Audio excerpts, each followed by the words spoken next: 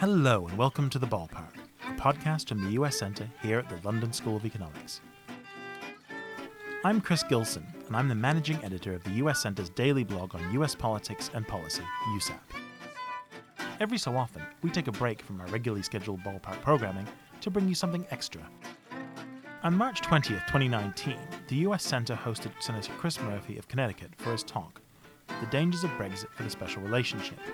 Senator Murphy, who is a member of the Foreign Relations Committee, spoke on the future of the US's relationship with one of its oldest allies in the context of the UK's looming exit from the European Union.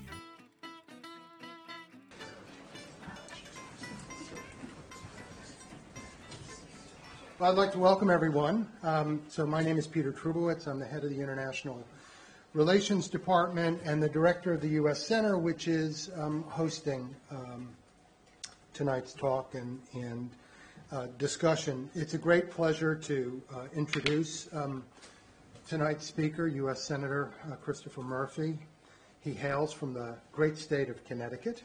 I'm from Connecticut.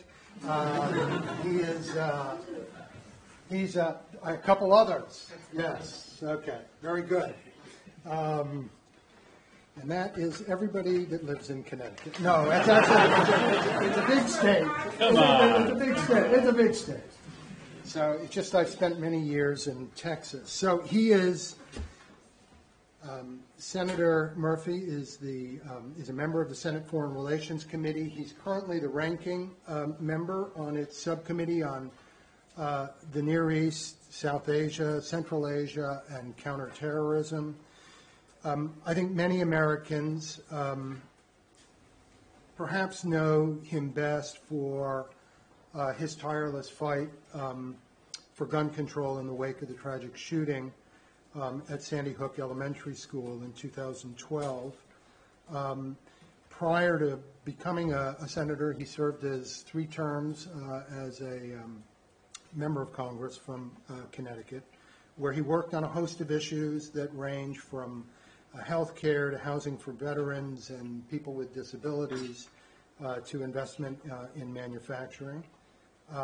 He's a graduate of Williams College in Massachusetts, a fantastic college. And he received his law degree from the University of Connecticut School of Law, and UConn is also great, and not just for basketball. We learned of the senator's visit to London last week, and I'm just delighted to see so many people here. The topic is, well, what else? It's Brexit, but it's Brexit with a twist. Senator Murphy will be helping us understand what Brexit might mean for Britain's special relationship with the United States, how it might change the tenor, the tone, the direction of the relationship. And as usual, after the talk, what I'll do is I'll do my level best to get as many questions in as possible. He's really set this up, so he's going to just talk for a few minutes and then field questions. So it really will be a kind of an opportunity for an exchange. If you haven't already done this, please turn your phones to silent because this is being recorded. And so with that, please join me in giving Senator Murphy a warm LSE welcome.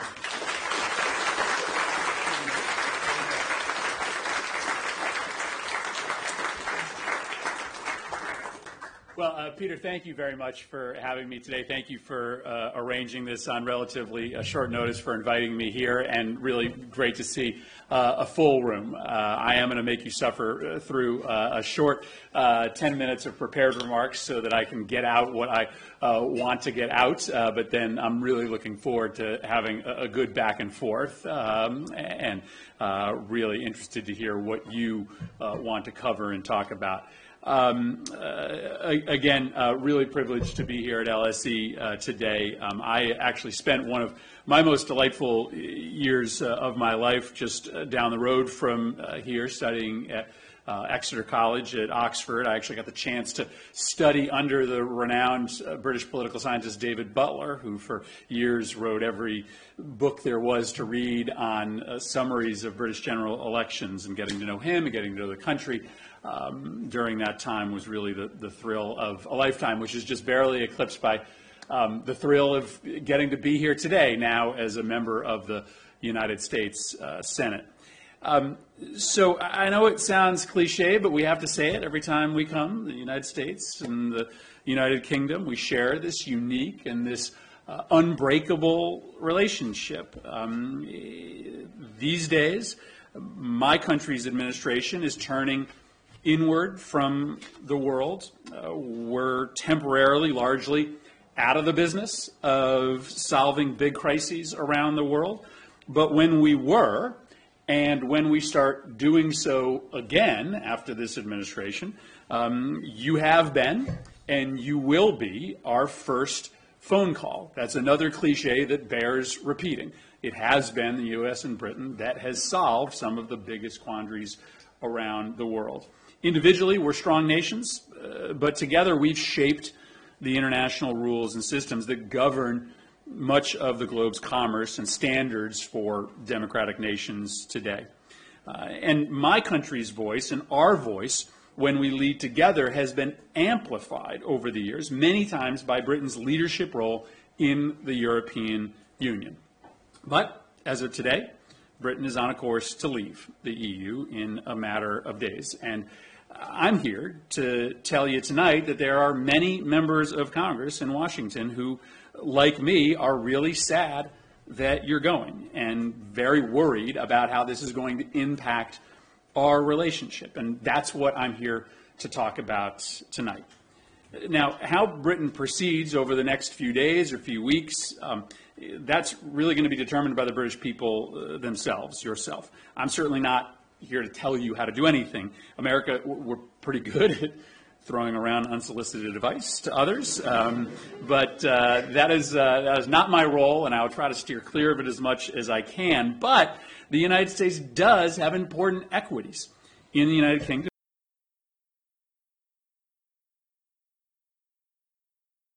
Side of it. And there are a number of risks to the special relationship, depending on whether and how the departure is negotiated. Now, President Trump and his family have been and still are cheering Britain's withdrawal from the EU. In yesterday's bizarre op-ed, the president's son makes the case that Brexit and the re-election of Donald Trump are one and the same, and that criticism of Brexit should be somehow equated with the special counsel's investigation into the Trump family's corruption. This is a wild connection to make, but it just stands in a long line of actions that President Trump and his family have taken to try to push Britain out of the European Union. And so I worry that President Trump's gleeful cheerleading of Britain's departure from Europe may gloss over potential bumps in the road ahead for our bilateral relationship. And so I just want to make sure everybody hears concerns that many of us have in Congress about your path and how it affects our path. So first, let me just tell you why so many of us in America, Republicans and Democrats, are really worried about Brexit. And frankly, still hoping that you might reconsider. We love doing business with Britain, and it's a whole lot easier to do business with Britain if you're part of the EU. In addition to our shared history, we are each other's largest foreign investors. U.S. companies have over $600 billion in the UK. 40% of my small state's exports go to Europe. Earlier today, I had lunch with some of the biggest U.S. companies that are located here in London, and they love being here.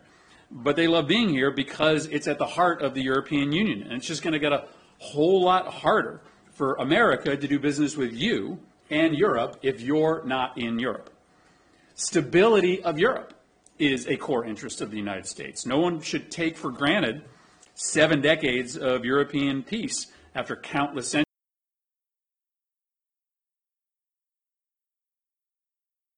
Responsibility for defending NATO allies. Given this history, it would be detrimental for the United States to encourage more countries to leave the EU or otherwise weaken the alliance.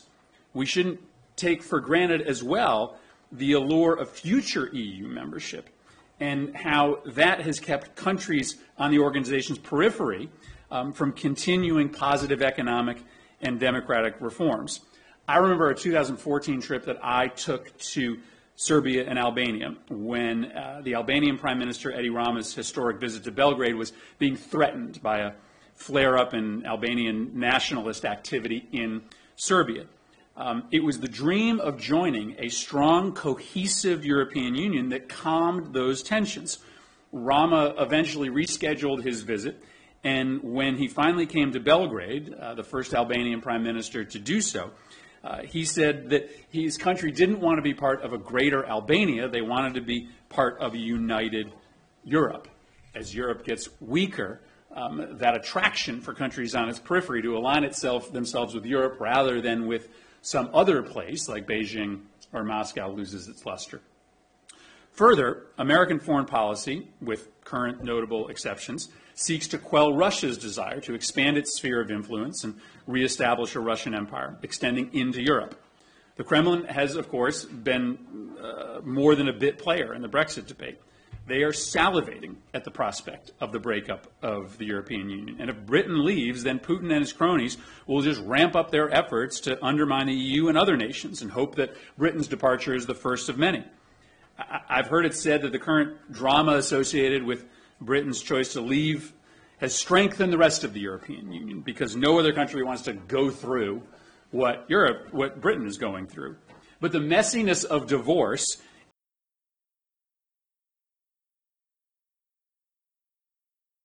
say that they're going to stay together just to avoid the pain of the breakup, most of those divorces still happen. Russia is going to exploit the bubbling nationalism in other countries throughout the continent and look for the next Britain. Don't let anybody tell you that the EU is forever. If it were to fall, then the primary beneficiary would be a resurgent Russia. And lastly, my country watches China just as much as it watches Russia. As China rises, there's this question being posed to the world. Whose standards and rules are going to apply for the next 100 years? The set of consumer protections, food safety standards, financial rules that were developed by the U.S., Britain, and Europe, or those pushed by Beijing? This is an open question. And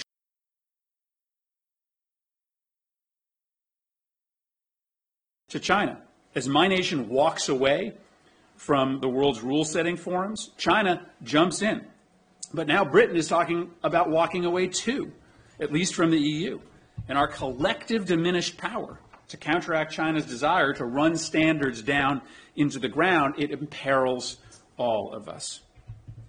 So, listen, our president is going to try to push you out the European door as quickly as possible. But that's not how the majority of Congress feels. And when he's gone, we are all going to still be there in Congress. And so that's why it's important for you to understand our perspective, not just the administration's perspective.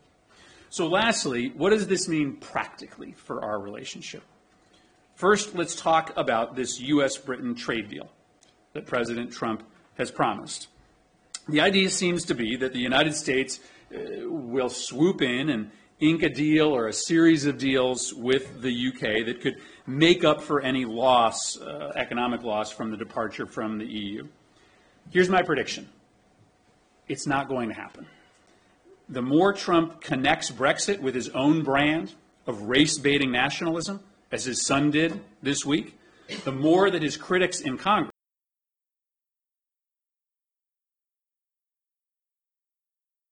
that seems to reward countries breaking up a multilateral institution like Europe. And there will be many friends of the EU like me who are also friends of Britain, but worry about the signal sent if a trade deal with a nation that has just forsaken the EU is slotted ahead of a trade deal with the full EU.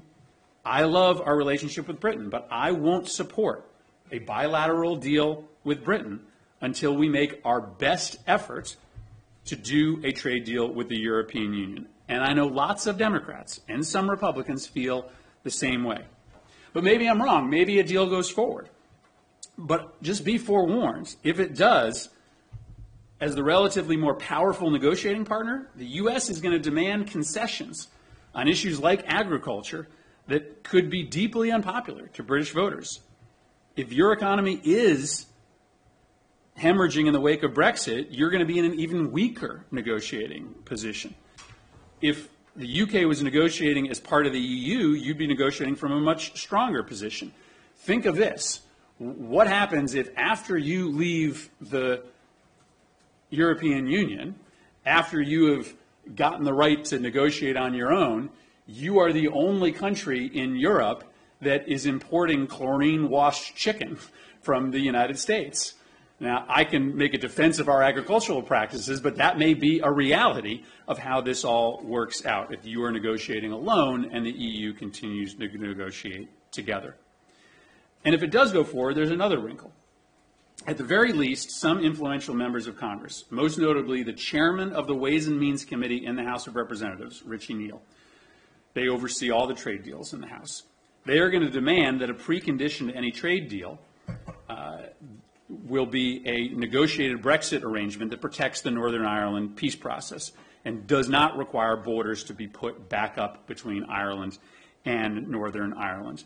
I don't need to tell you why this is so important, but recent surveys have found significant levels of support in Northern Ireland for illegal and extreme protests against any type of north-south border checks. And with our nation's large Irish and American population and uniquely close relationship with the UK, we did play an important role shepherding that peace process. And we've got to continue as a nation to help safeguard the Good Friday Agreement. The influence of America's Irish diaspora, it's strong, and many of our members in Congress will be firmly against doing that trade deal with Britain absent a Brexit agreement that includes a guarantee that those borders will not be put back up. Now, I believe that Prime Minister May and others in the government are committed to this as well.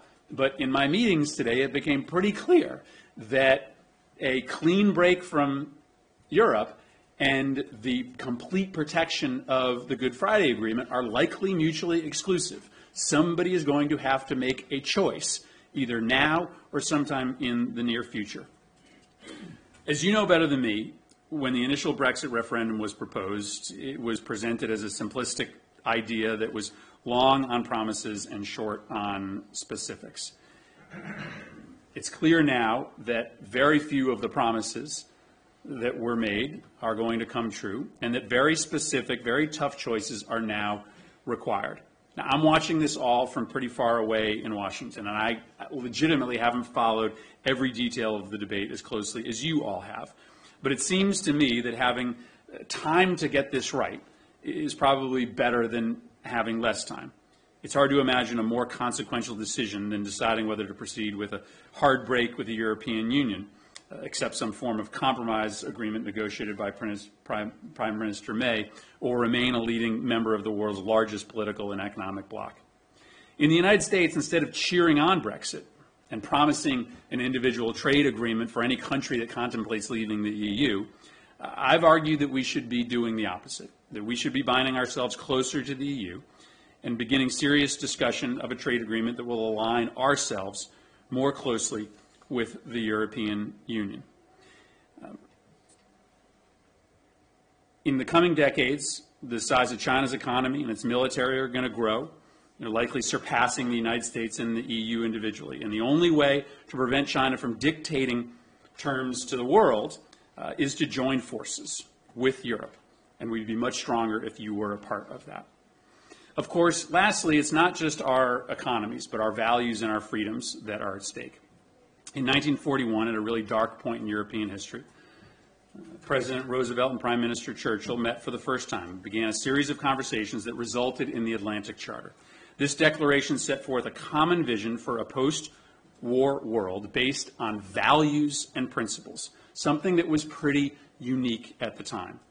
We often fall short of the standards that we set for ourselves, but the values both of our countries stand for are the gold standard around the world.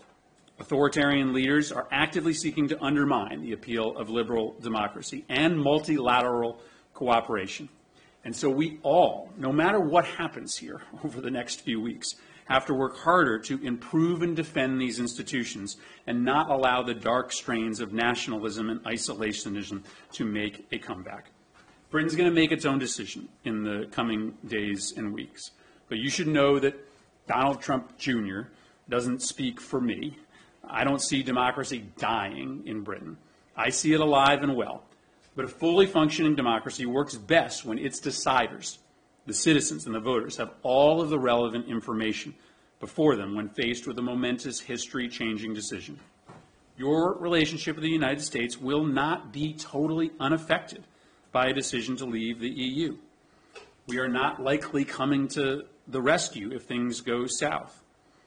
Now, many of us might hope that Britain reconsiders, but if you don't, we simply hope that Britain stays as close to Europe as possible, and that this agreement does right by Northern Ireland, because without the preservation of the Good Friday Agreement, it makes it a lot harder on people like me to help our bilateral relationship through this transition.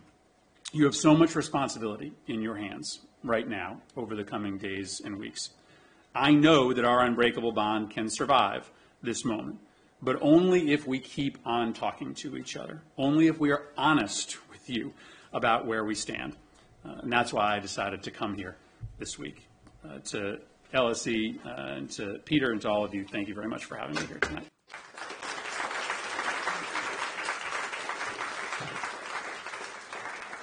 Great.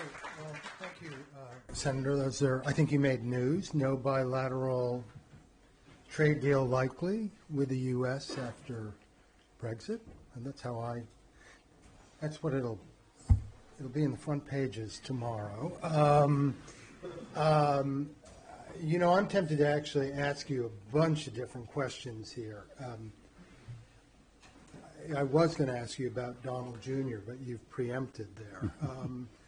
While he was doing that, the father was inviting Bolsonaro into NATO, or proposing that yesterday. It gives new meaning to NATO enlargement, the idea that Brazil might become part of NATO. So, Britain. Anyway, I guess the question I have for you, just to start us off, is, so you make a very good case about what the downsides really are for Britain does ultimately kind of like pull the trigger here and Brexit really happens and so forth. A lot of what people are concerned, and that it's not, in a sense, it's turning its back on a kind of rules-based order. What a lot of people here, it seems to me, are very, very focused on is the U.S. kind of turning its back on the rules-based order.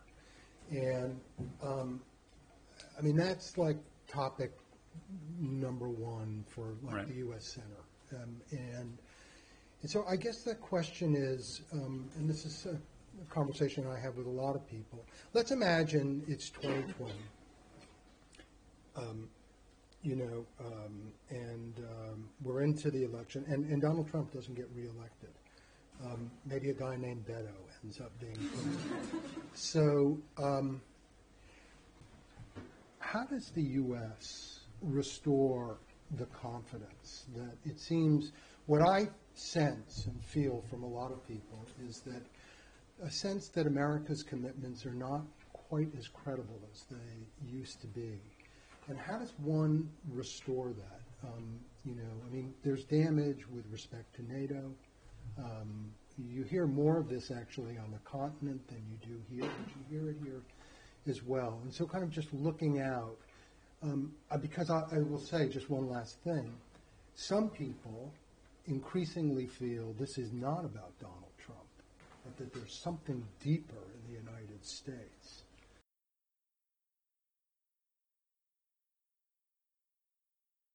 Pullback and retreat by the U.S. Where are you on that? Yes, easy.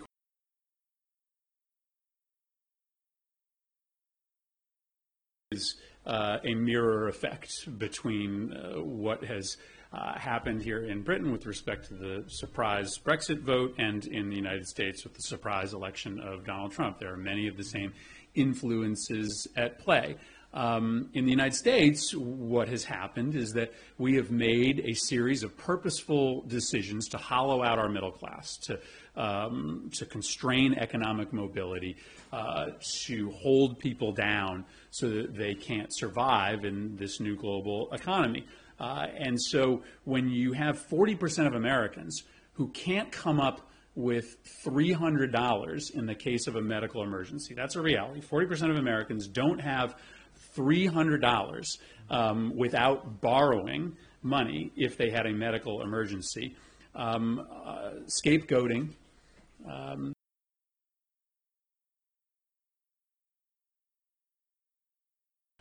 Immigrants and China and all sorts of others for the problems of the American middle class. And I don't know the full story of how the Brexit vote won here, but I certainly know that there was a lot of blame cast on new entrants to the country, as Trump did in the United States. The difference here, though, is that Americans are not clamoring for us to withdraw from the world. They want some solution for the new global economy.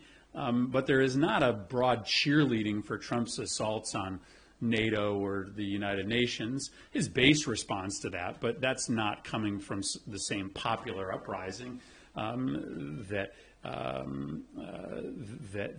is part of some of the more economically populist parts of his agenda. And also, while his term is not done yet, we haven't left NATO. We haven't left the United Nations. And so whoever the next president is has the ability to re-engage with those institutions. This decision is permanent. If you decide it's a mistake, it's pretty hard to get back in. I think some of the damage that we've done to our credibility around the world is hard to repair. But much of it can be, as long as we elect a new president who's committed to breathing life back into those international institutions. And that's what I worry about. I worry about Britain making a permanent decision that's different than the temporary one that American voters have made in the election of President Trump. Great. Okay, we're going to open it up. We've got a hand right here. Right in the middle. Yeah. Wait for the microphone. And just briefly introduce yourself. And I'm Kishan. I'm a second-year IR student. One of the things I think that Brexit and Trump's election really highlighted is that politicians can't separate domestic policy from foreign policy. So I wanted to know what your thoughts are on how America going forward can articulate a foreign policy that actually speaks to the concerns of its citizens at home and their domestic policy concerns, and in particular whether there's a Democratic nominee who has a especially coherent foreign policy vision that addresses the domestic concerns and domestic policy issues. That was my second news. I was going to endorse a Democrat for president. Glad you asked that question. No, I think you're exactly right. Listen, there is a if you threw a rally for free trade in the United States, nobody would show up. It is not popular right now in the United States, not because people don't understand that the world is global, not because they think that we're actually better off closing up shop, but because they feel like the government has not equipped them to survive in a new global economy. In the United States, a college education is 300% more expensive in inflation-adjusted dollars than it was when I was born in 1973. And so Americans who now know they need a college education, not a high school education, in order to survive, find that they can't afford it. And so without any plausible means of actually being able to get the jobs in this new economy, they are attracted to.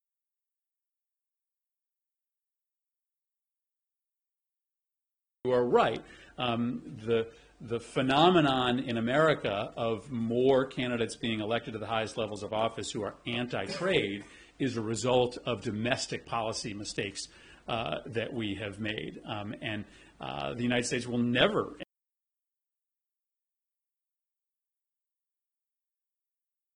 – explicit in terms of how we connect the two together. All the way in the back, blue shirt, bright blue. I'll come to you afterwards. As I understand it, that the EU came pretty close to blacklisting Connecticut as a tax haven. I just wondered, without Britain's voice there standing up for Anglo-Saxon finance, whether you worry that Connecticut is going to have Actually, to... not from Connecticut. Yeah, right.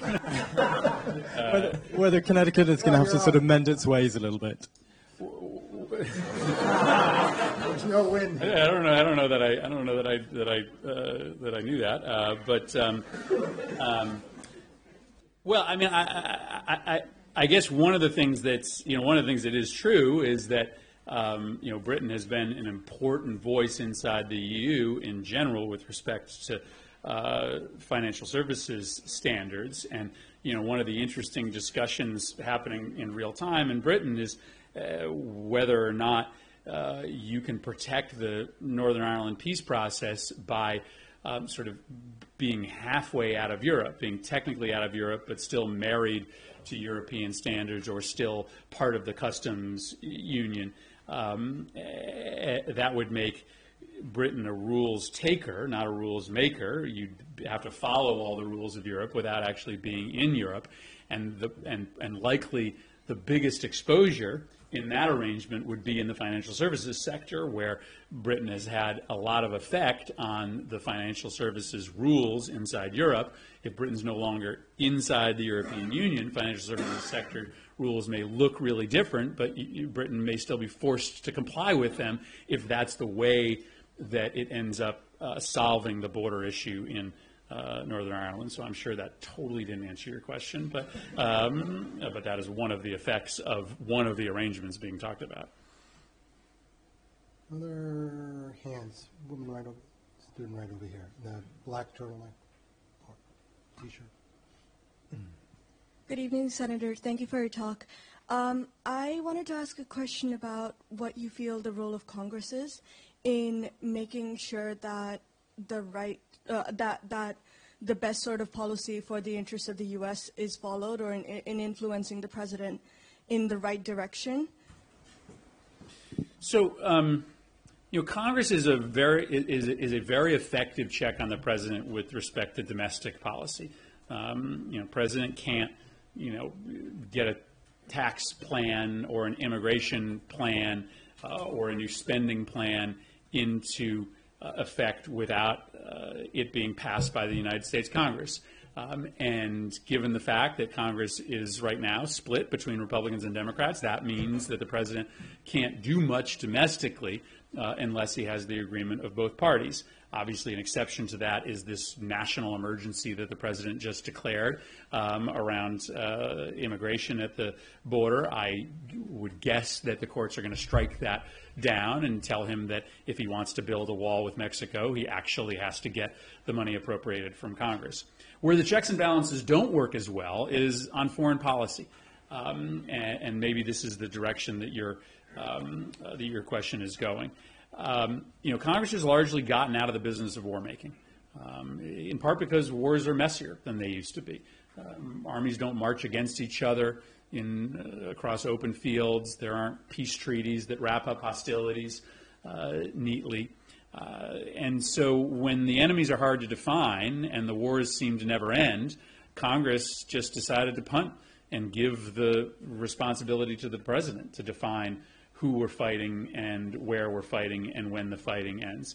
That's not how the Constitution works. And I would argue that the United States today is involved in several illegal wars around the world. I would argue that Congress should stop funding those illegal wars. And I would put the war in Yemen at the top of that list. And though I believe we should be fighting ISIS, I also believe that the war against ISIS and the 2,000 troops inside Syria are unauthorized and illegal as well.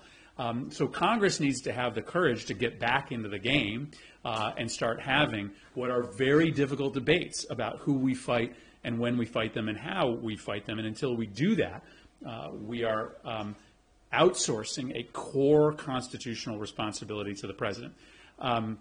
Similarly, on trade, we need to recapture our authority as well.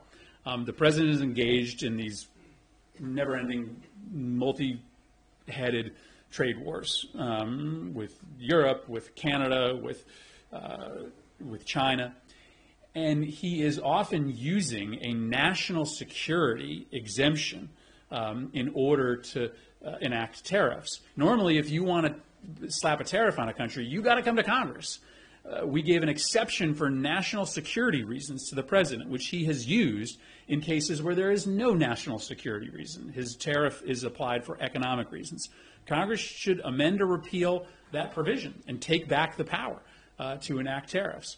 So I'm very critical of Congress's inability to do our duty when it comes to overseeing the foreign policy of this administration and, frankly, other administrations. We didn't do such a good job of overseeing Obama's foreign policy either, and it's harder than ever before, but I would argue just as necessary.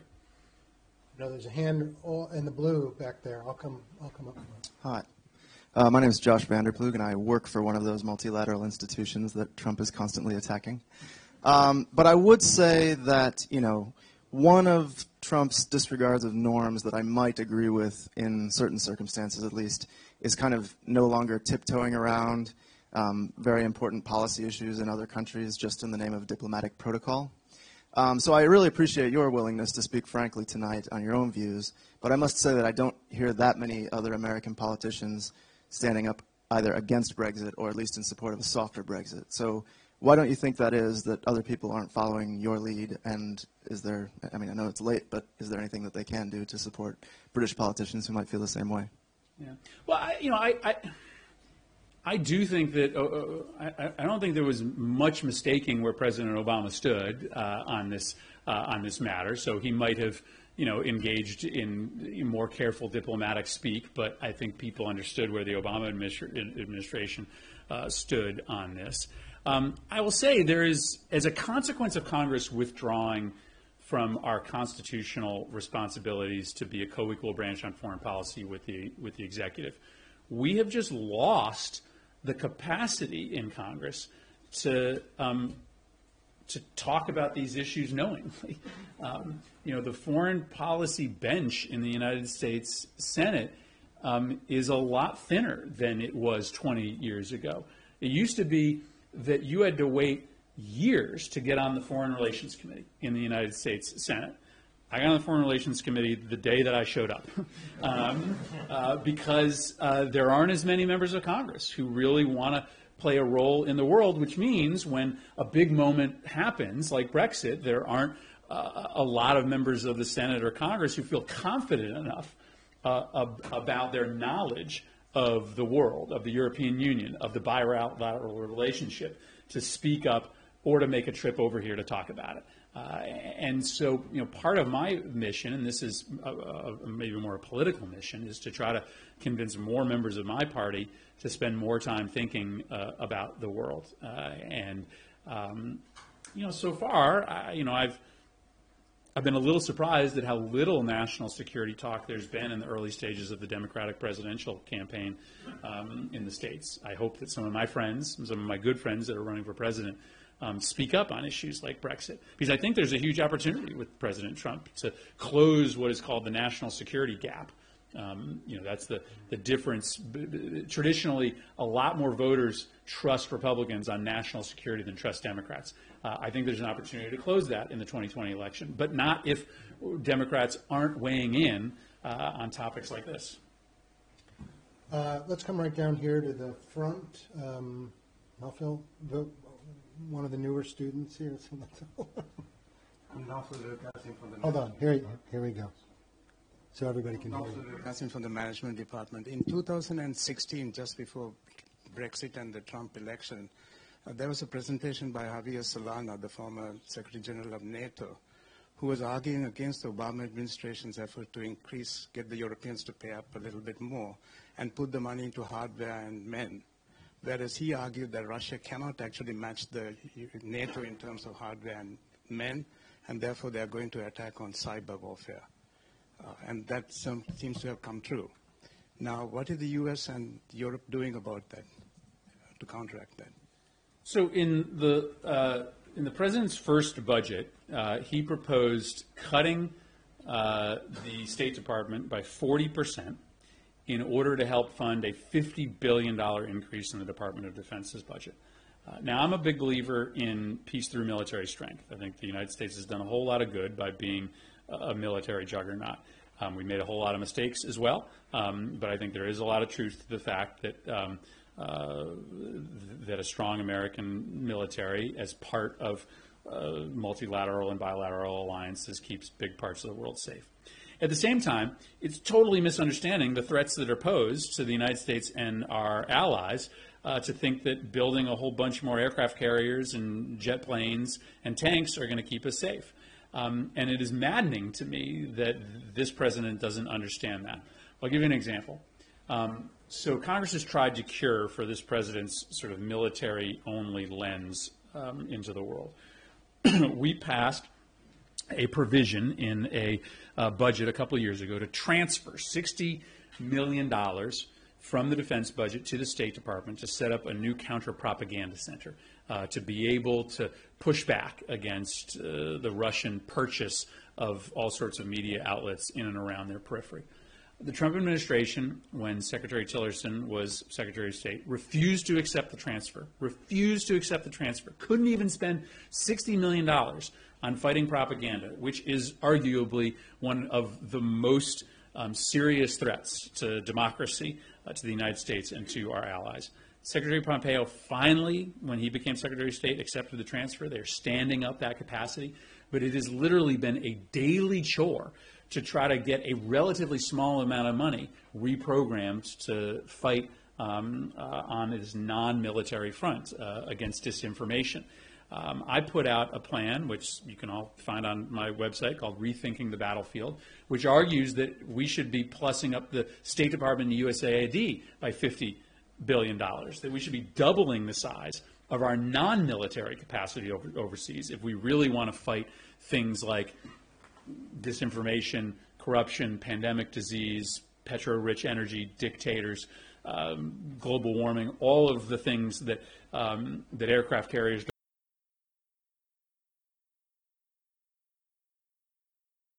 specific plan, literally line item by line item, as to how you would staff up these capacities. And I'm shopping it around to all my friends who are running for president, hoping that one of them wins and takes it up as a means to better protect us. But it is a daily fight to try to get my government to recognize that, well, a strong military is important. If you aren't standing up other new capacities, you aren't recognizing the threats that exist today. Any of those Democratic candidates showing any? Woman way in the back there. Yeah.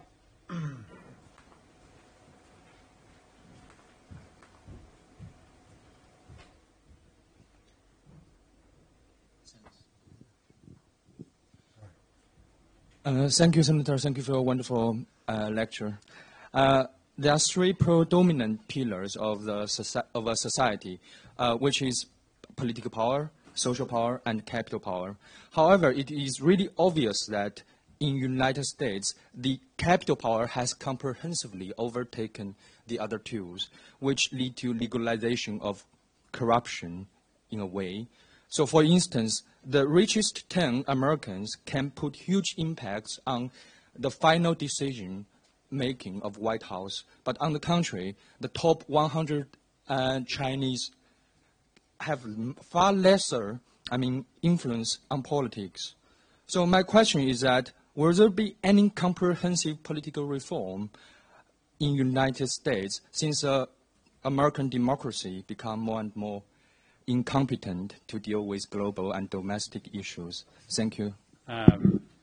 So I certainly hope so.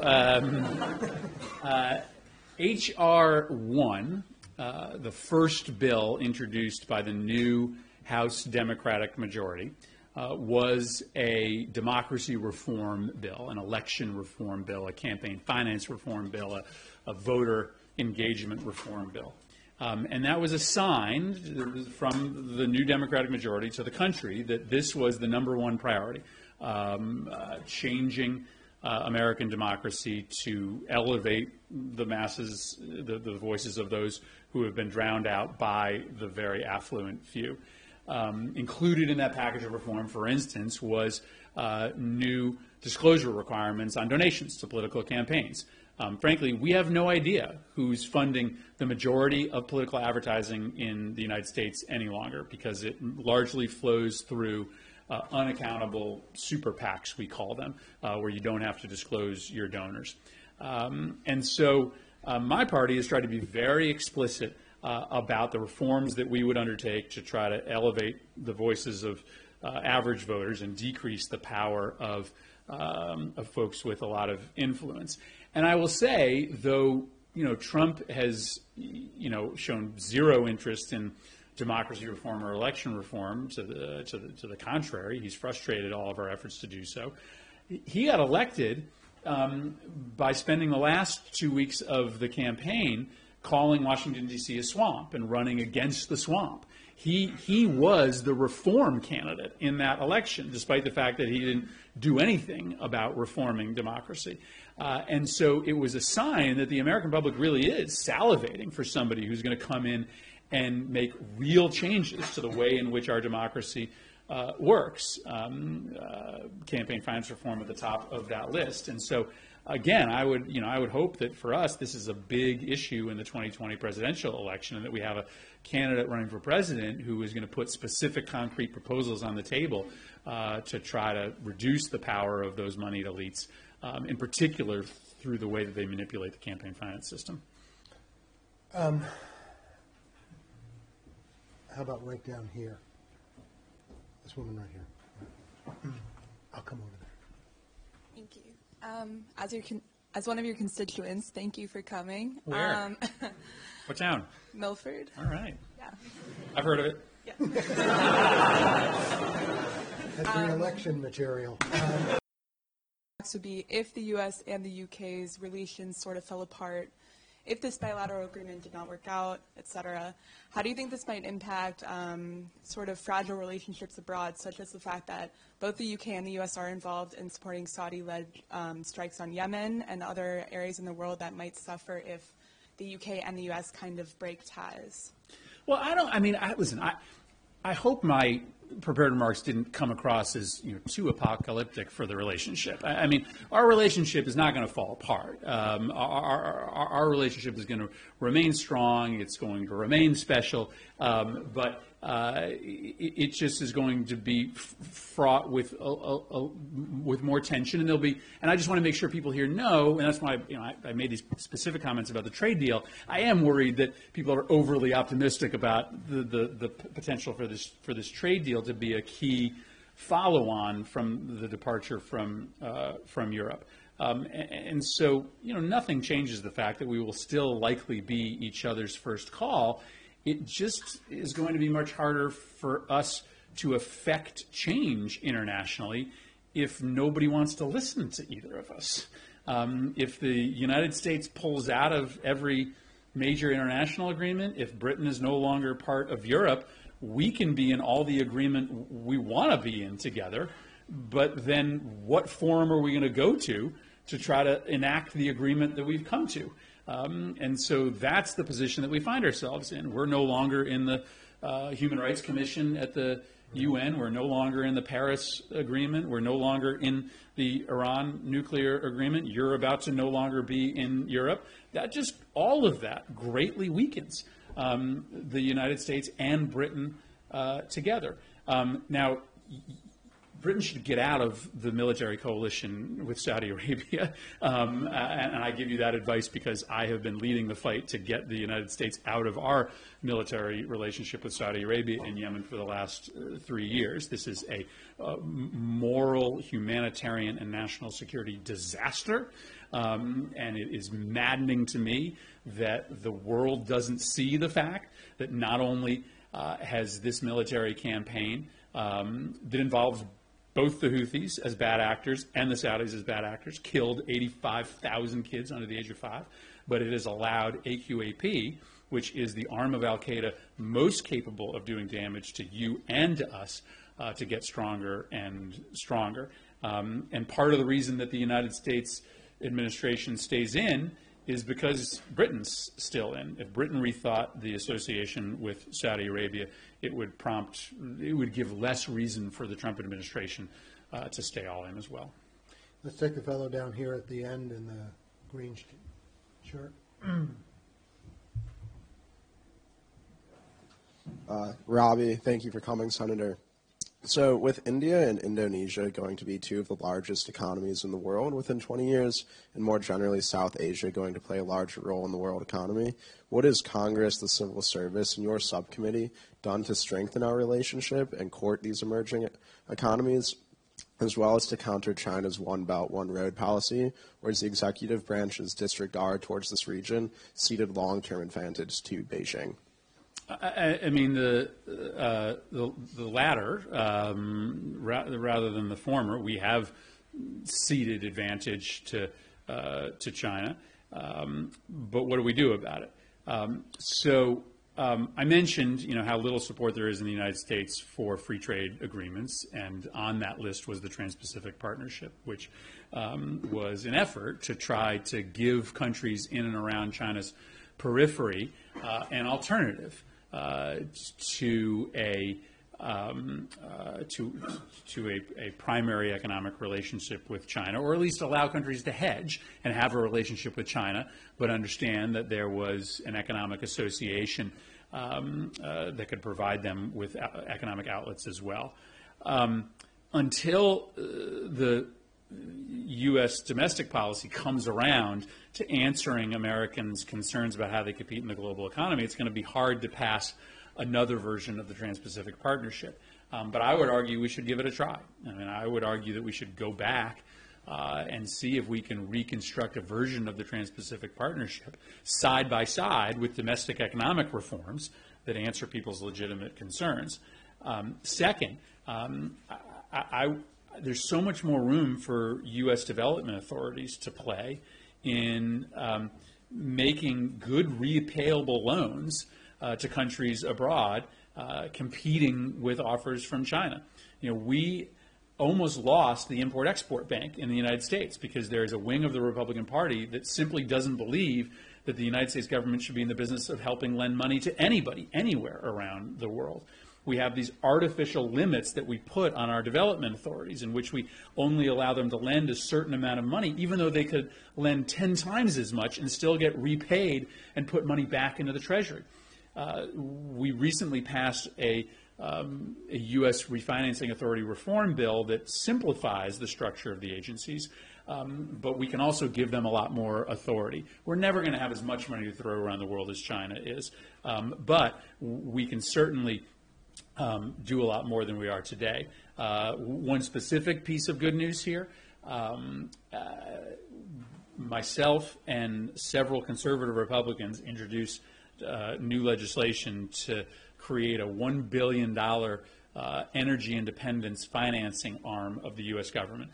$1 billion to be used to make loans around the world to help countries become energy independent of whatever their foreign source is. Obviously, we're sort of thinking mostly of Russia, but could be used to counteract other sort of petro-rich countries as well. This is a piece of legislation that has a lot of bipartisan support in the House and the Senate, and might be something that we could offer to Asian countries as well. I want to just pick up on the thread, the reference to Belt and Road in China.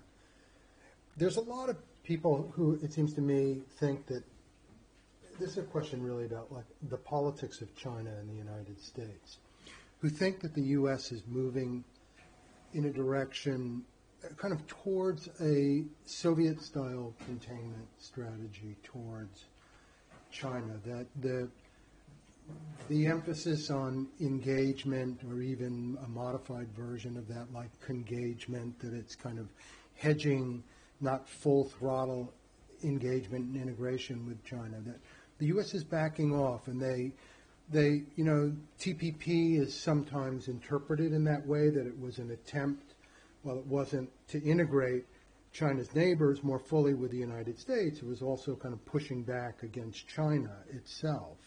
And now with Trump labeling China as a strategic rival in the national security strategy, the attempt to disrupt the supply chains and the kind of trade war, do you get the sense that that's the drift politically in the United States to a kind of harder line towards China? I mean, in some ways, he's actually stolen the thunder of Democrats on the trade issue. He's done it in a way that few Democrats would have done it, it seems to me. But Democrats were the ones for a long time pressing this issue.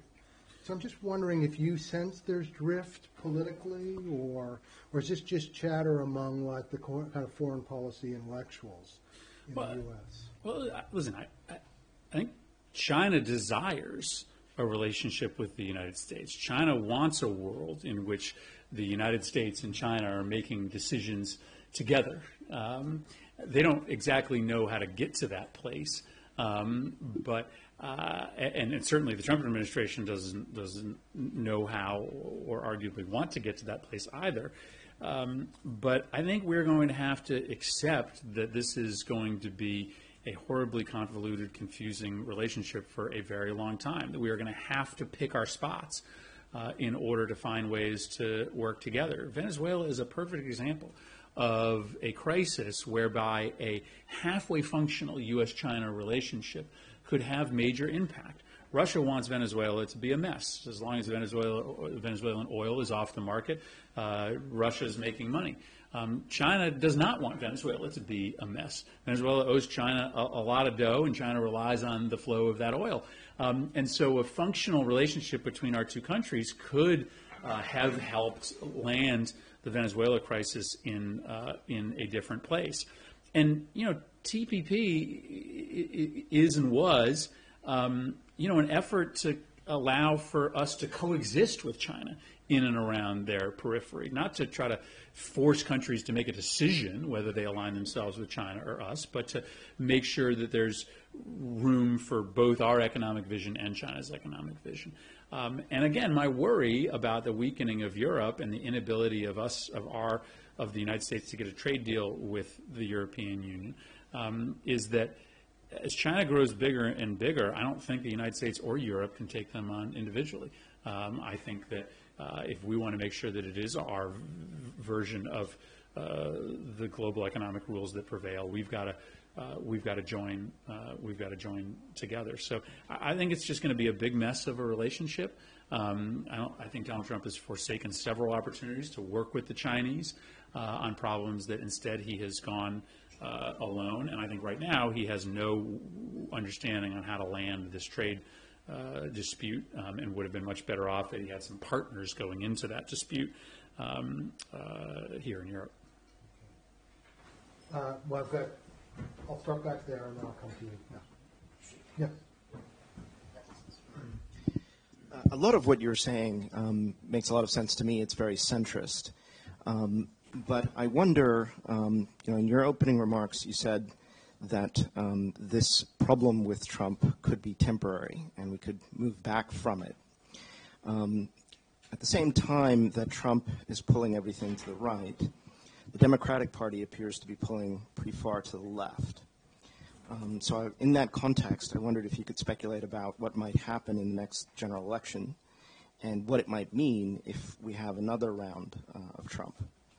And maybe as a sweetener, if we have a second referendum in the United Kingdom. Yeah, listen, I think this question of what's happening inside the Democratic Party is a really interesting one. But, ideas like Medicare availability for all Americans or free education through the 14th grade aren't that radical and don't actually enjoy fringe support in the United States. Depending on how you ask the question about Medicare for all, it can get over 50% of support in the United States. There are big numbers of Americans who do think you need to readjust the education guarantee in our country so that we give free public education beyond 12th grade. And so some people say, the Democratic Party, is moving left. Well, maybe the Democratic Party is understanding the new political and economic realities of the world and seeking to adjust our rules to cover the outstanding liabilities that exist. What's wonderful is that, we have 78 candidates running for president as Democrats, and when the whole field is done, they're going to run the gamut of folks who you'd argue are further to the left to the center of the economic debate. And the Democratic electorate will get the chance to choose. We'll have this debate in real time about how far right or left the Democratic Party is going. But I actually don't, I don't think some of these ideas, which are categorized as left, are seen that way by the American public. Political pundits tend to label ideas in a way that is often belied by the way that the American public actually looks at them. I heard a story today, a report that Joe Biden, when he announces, is going to announce his vice president. Have you had any conversations with him about this gentleman right up here has waited patiently?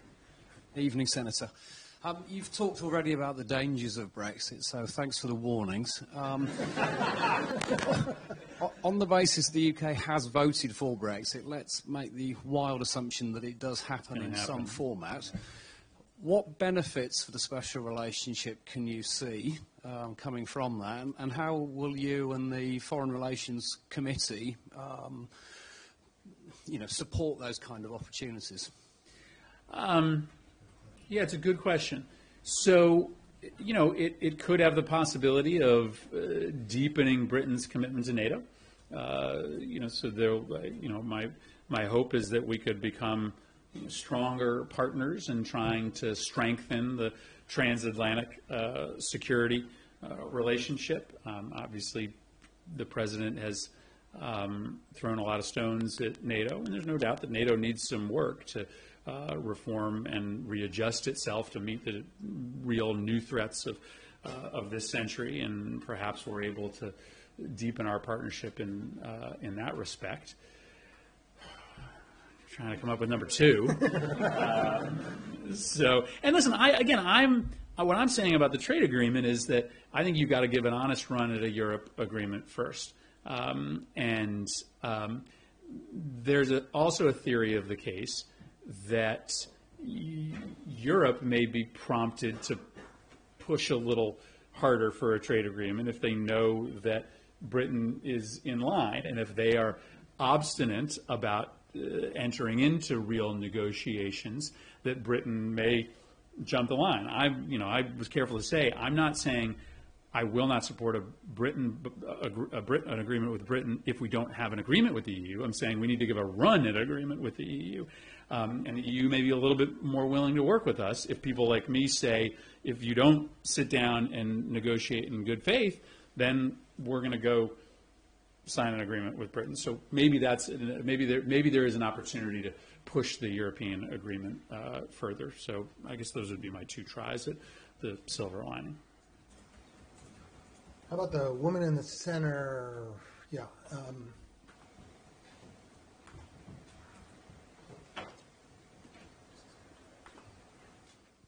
And can I add a third as it's going to? Yeah, why not? So I guess my third is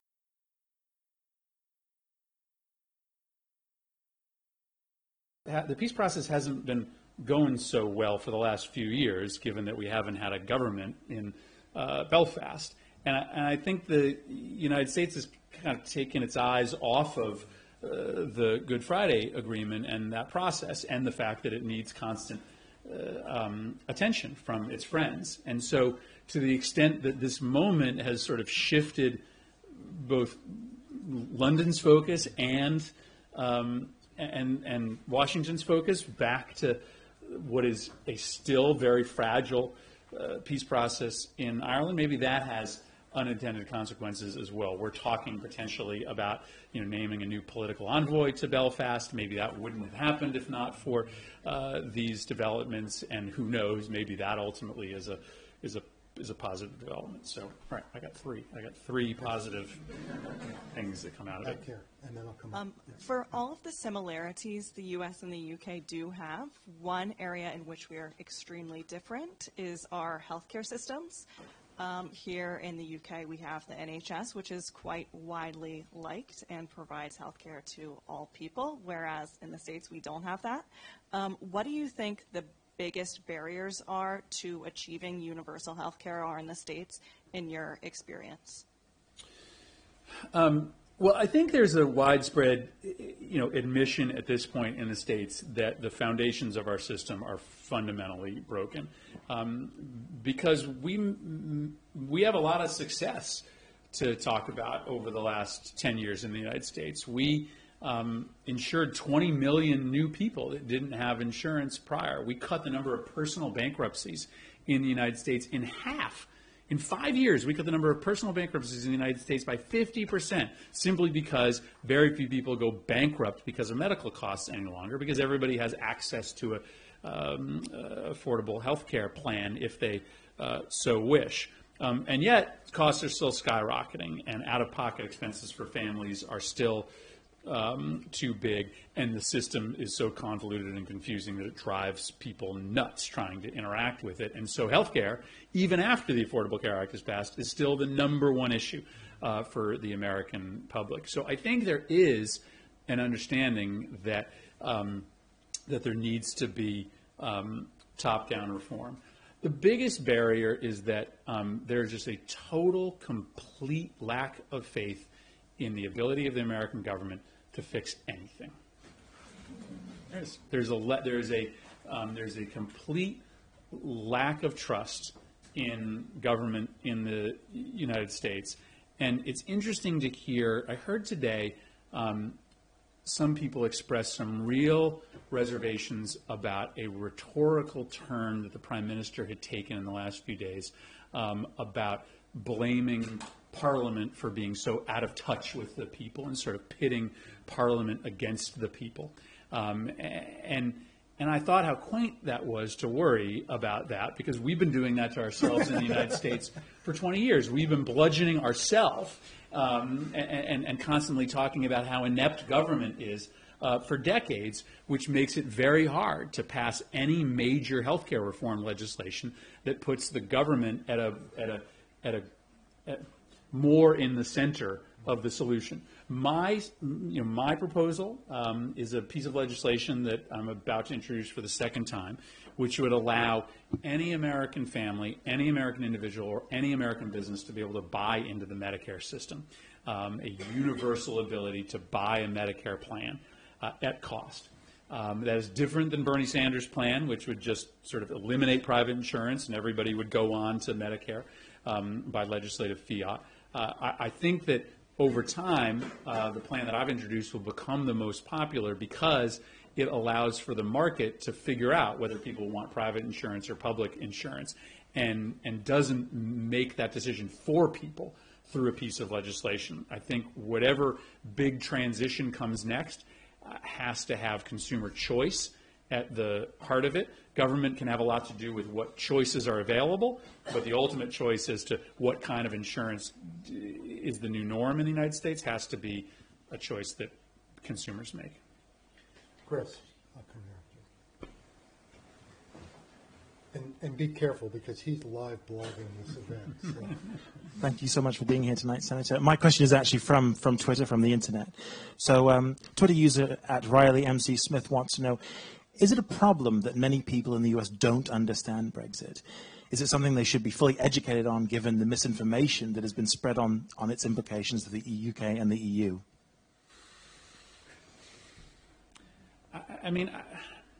So I'm trying to figure out how big a problem it is. I mean, Americans have a lot to worry about these days. I don't know that I would recommend that all of my constituents, take time away from their kids'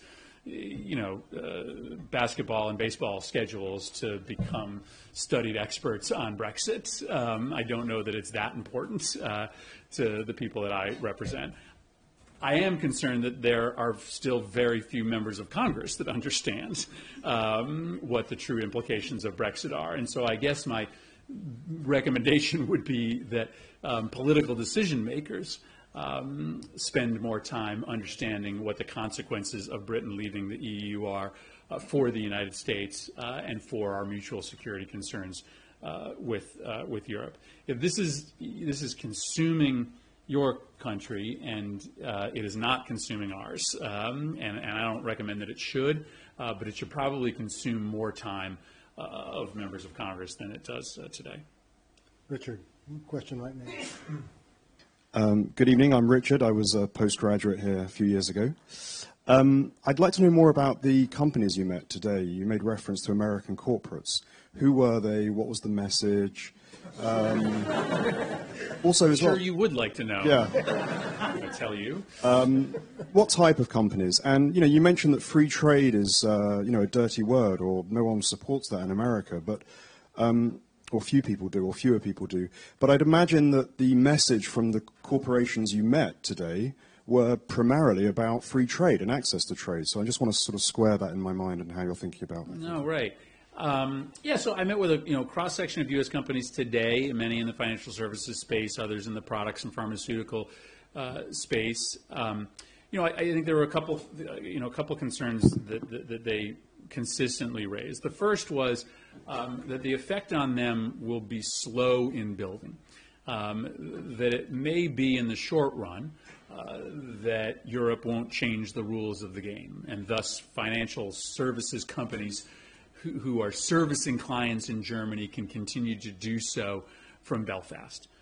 But at some point, Europe will see the leverage they have over countries that are doing service work in Europe that are located outside of Europe and require those companies to move employees into the European Union.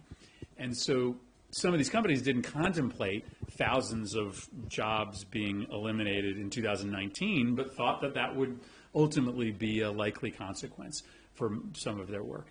Others were worried about the fact that this debate is not going to end anytime soon, even if this agreement is signed, because so many of the details are still left undone.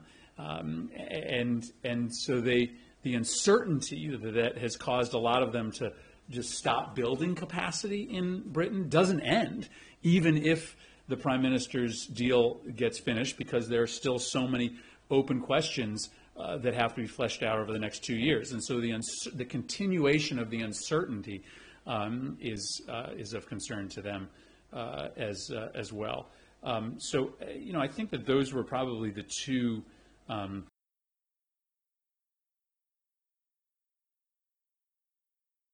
those conversations. There's a woman right up here, yeah. Right down here. And then I think I mentioned this before, but from the financial services companies, I think they are worried about this version of Brexit in which you stay in the customs union without having a seat at the table, and so they worry about what happens if they have to abide by rules that Britain doesn't have a role in setting. Hi there. So my question is about China. I understand that there's a lot of concern in the international community about unfair trading practice in China, like forced IP transfer and huge state subsidies. But there's also been a lot of criticism of Donald Trump's aggressive approach to China. Would you say that the rest of the international community could do that is more constructive to tackle these grievances? So I think for a long time, say this as a predicate, a lot of people warned the United States not to engage in punitive trade actions against China because it would start a trade war. Many of us believed that we have been in a trade war with China for a long time. It's just that China is the only one that's fighting it, and that it was time for the United States to get tough. So I don't disagree with the president's general interest in ratcheting up the consequences for the way that China cheats. My two objections to the method in which he has done that are, first, he does not have the power to do it without working with Congress. So he has used this national security exception. If he wants to engage in long-term tariff setting against the Chinese economy, he needs an act of Congress to do that. And two, he would be much better off if he was doing that with you or with Europe. We are much stronger if we are engaged in a multilateral trade strategy vis-a-vis China than in a unilateral strategy. And then third, the oxygen that this administration has to do anything internationally is very limited. And so the problem is our entire relationship with China right now is about trade. And it shouldn't be that way. We should be able to argue with them about trade, but then still be able to talk to them about North Korea or Venezuela or a host of other issues. And the problem is we're not making any progress on other issues because everybody that's working the China book right now is focused on this question of the trade dispute that seems to have no end. I want to go back to the business question, just slightly different.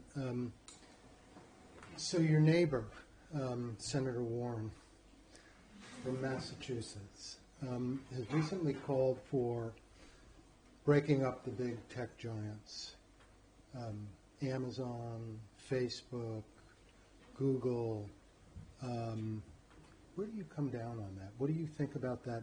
Actually, maybe not even just you yourself, but for the Democratic Party as a position. So I have not seen her specific proposal, so I don't have a comment on her specific proposal. But,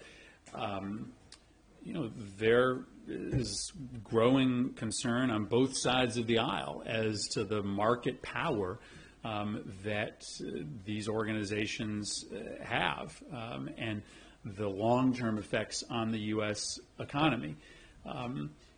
Even in the most interesting startup industries, like, for instance, self-driving vehicles, it's those small handful of companies that are dominating the space. If you are a small startup technology company in a brand new field in Silicon Valley, your hope is that eventually you will be bought by Facebook or Google or Amazon.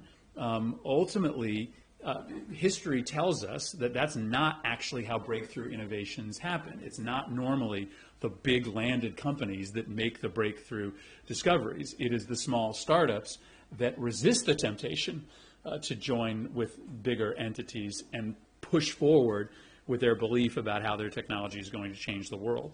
And so for all of the attention that is lavished on these companies as to how their innovations have changed the way in which we talk to each other and buy things, it may be that they are actually frustrating the next set of breakthrough technologies by buying up all the companies that are doing some of the early stage innovative work. So that is just sort of one subset of concerns that exists when it comes to how these companies are starting to dominate our space. So I think that Elizabeth has started a very worthwhile conversation, and I hope that other presidential candidates and other members of the Senate and Congress pick it up without opining on her specific plan. Okay. Right back there. Yeah.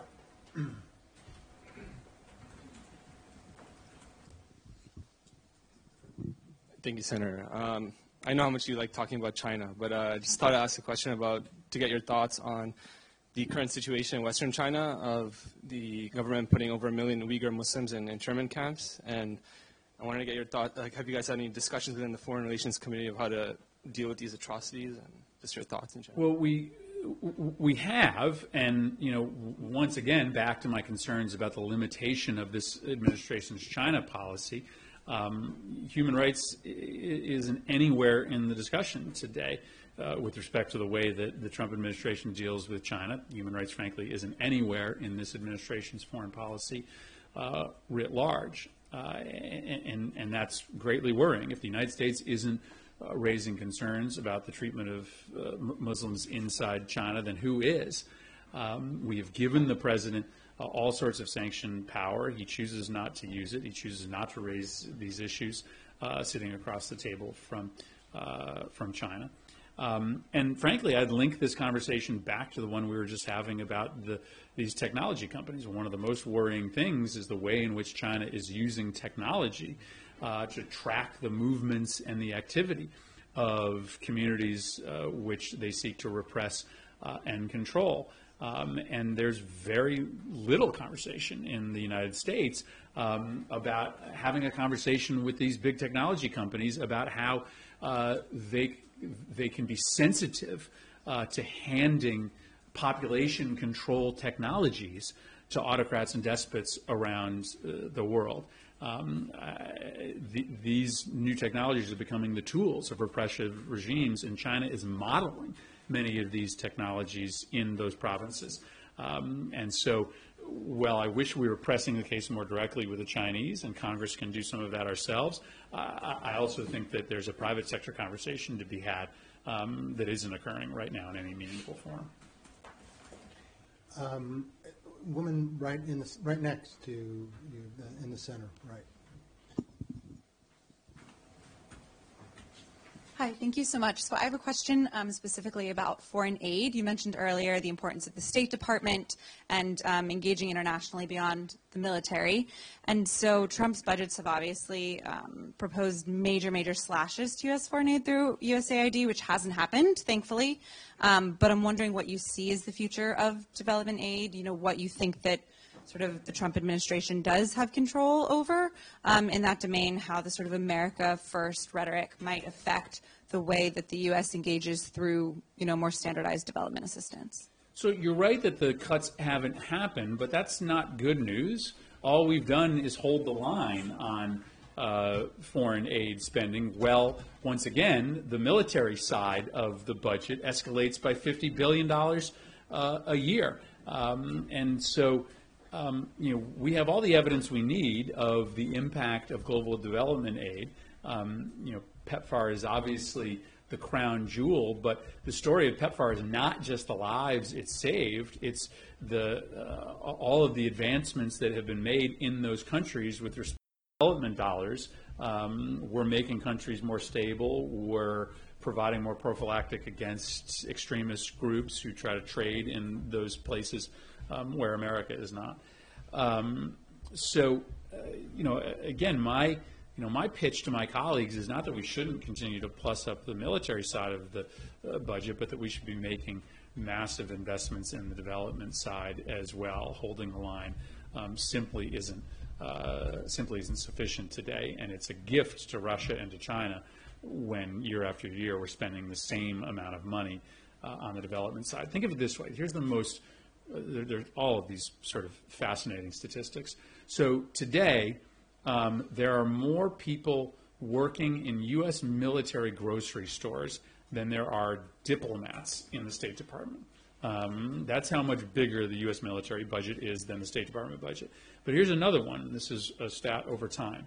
Right after the Cold War, when we're rolling out the Marshall Plan, the United States is spending about 3% of GDP on foreign aid, democracy, development dollars. 3% of our GDP is spent trying to make the world safer by spreading economic development and democracy development dollars around the world. Today, that number is 0.01% of the federal government. We've diminished the amount of money we are spending on non-military aid overseas by 98%.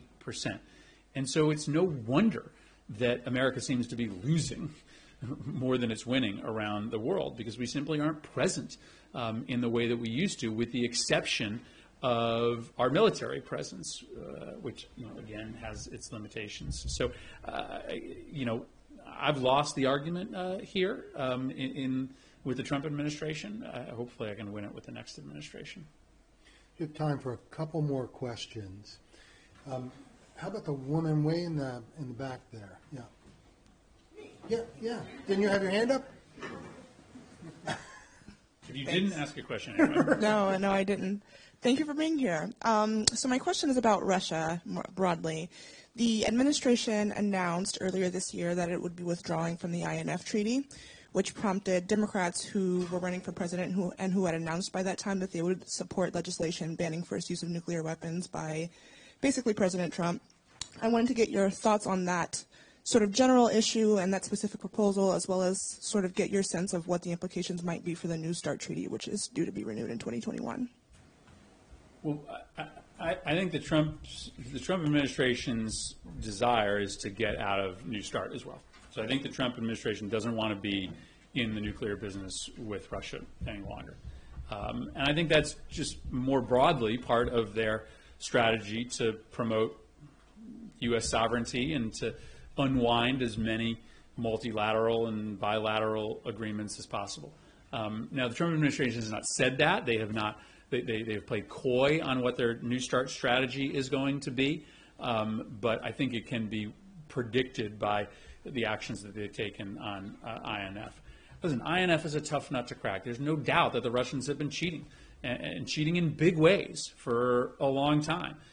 It is a legitimate question to ask as to whether you are doing more damage than good to U.S. national security interests by staying in an agreement in which your partner is cheating. What message does that send with the United States if there's no consequence to Russia when they cheat? I think this is a really hard question. I advise the administration to stay in the agreement because I think it was much more likely that we were ultimately going to be able to compel fealty to the agreement inside it than outside of it. And I really do worry about what Russia will do now that we're outside the agreement. What they've done has been not so hot, but it may get even worse. But at the same time, I understand the other. I do understand the argument that the Trump administration is making, and the existing state of affairs couldn't last indefinitely. At some point, if Russia was not coming back into compliance,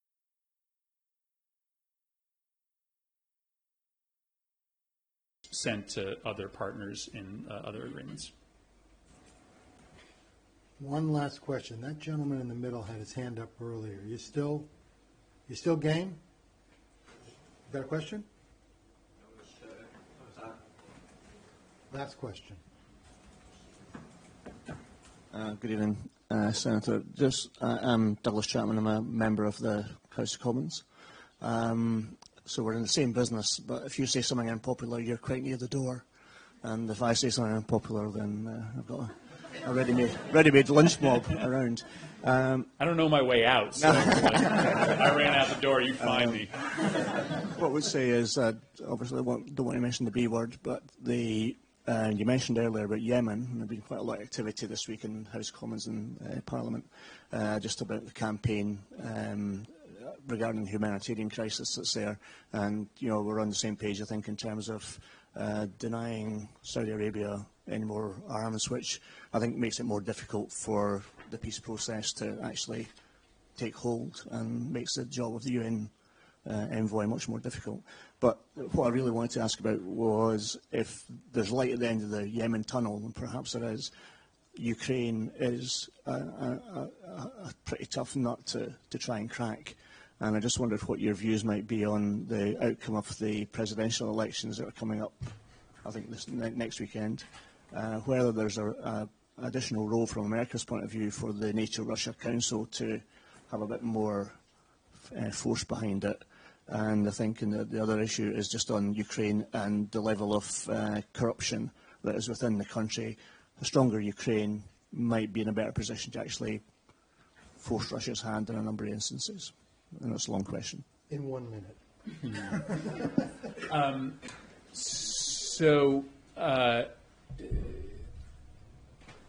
Listen, I think we have misplayed Ukraine by not providing them more support for their anti-corruption and government reform endeavors. We have, offered them lots of stick and not enough carrot. In the instances where the United States has helped fund specific anti-corruption projects inside Ukraine, we've had great success. We partnered with them on a reform of the Kyiv police force, a police force that was just laughably corrupt for decades, that has had much success.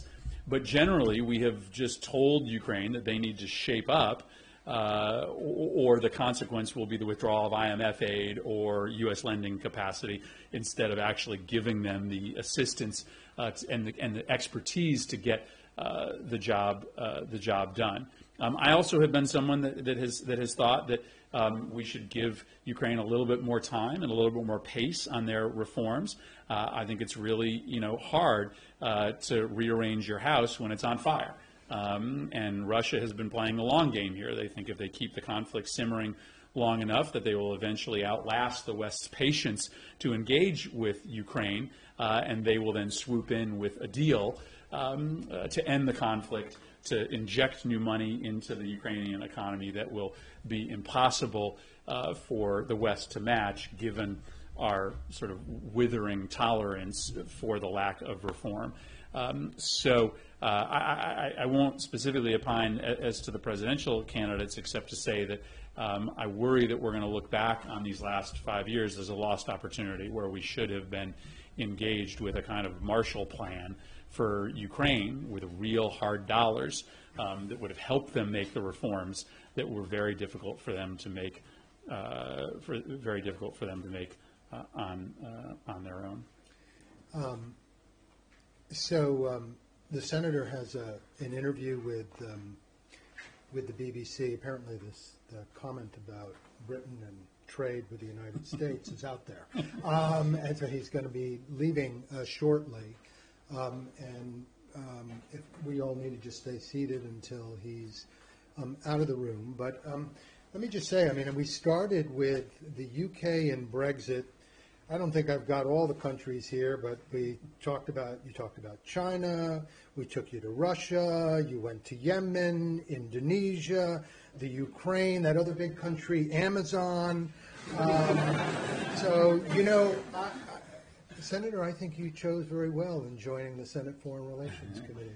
Very good. It's a great pleasure to have you I'm here. so excited to see such a community of learning here, so engaged in the U.S. Britain relationship. I came here with warnings. I did. I hope I came here with some truth about what the real story is in the United States, and not just what you may hear in op-eds. But I also come here with a belief that our relationship can sustain and survive anything. No matter what happens here in the next few days, that unbreakable special relationship is there for as long as you want it, because we want it forever. So I appreciate it. Thank you very much. Everybody.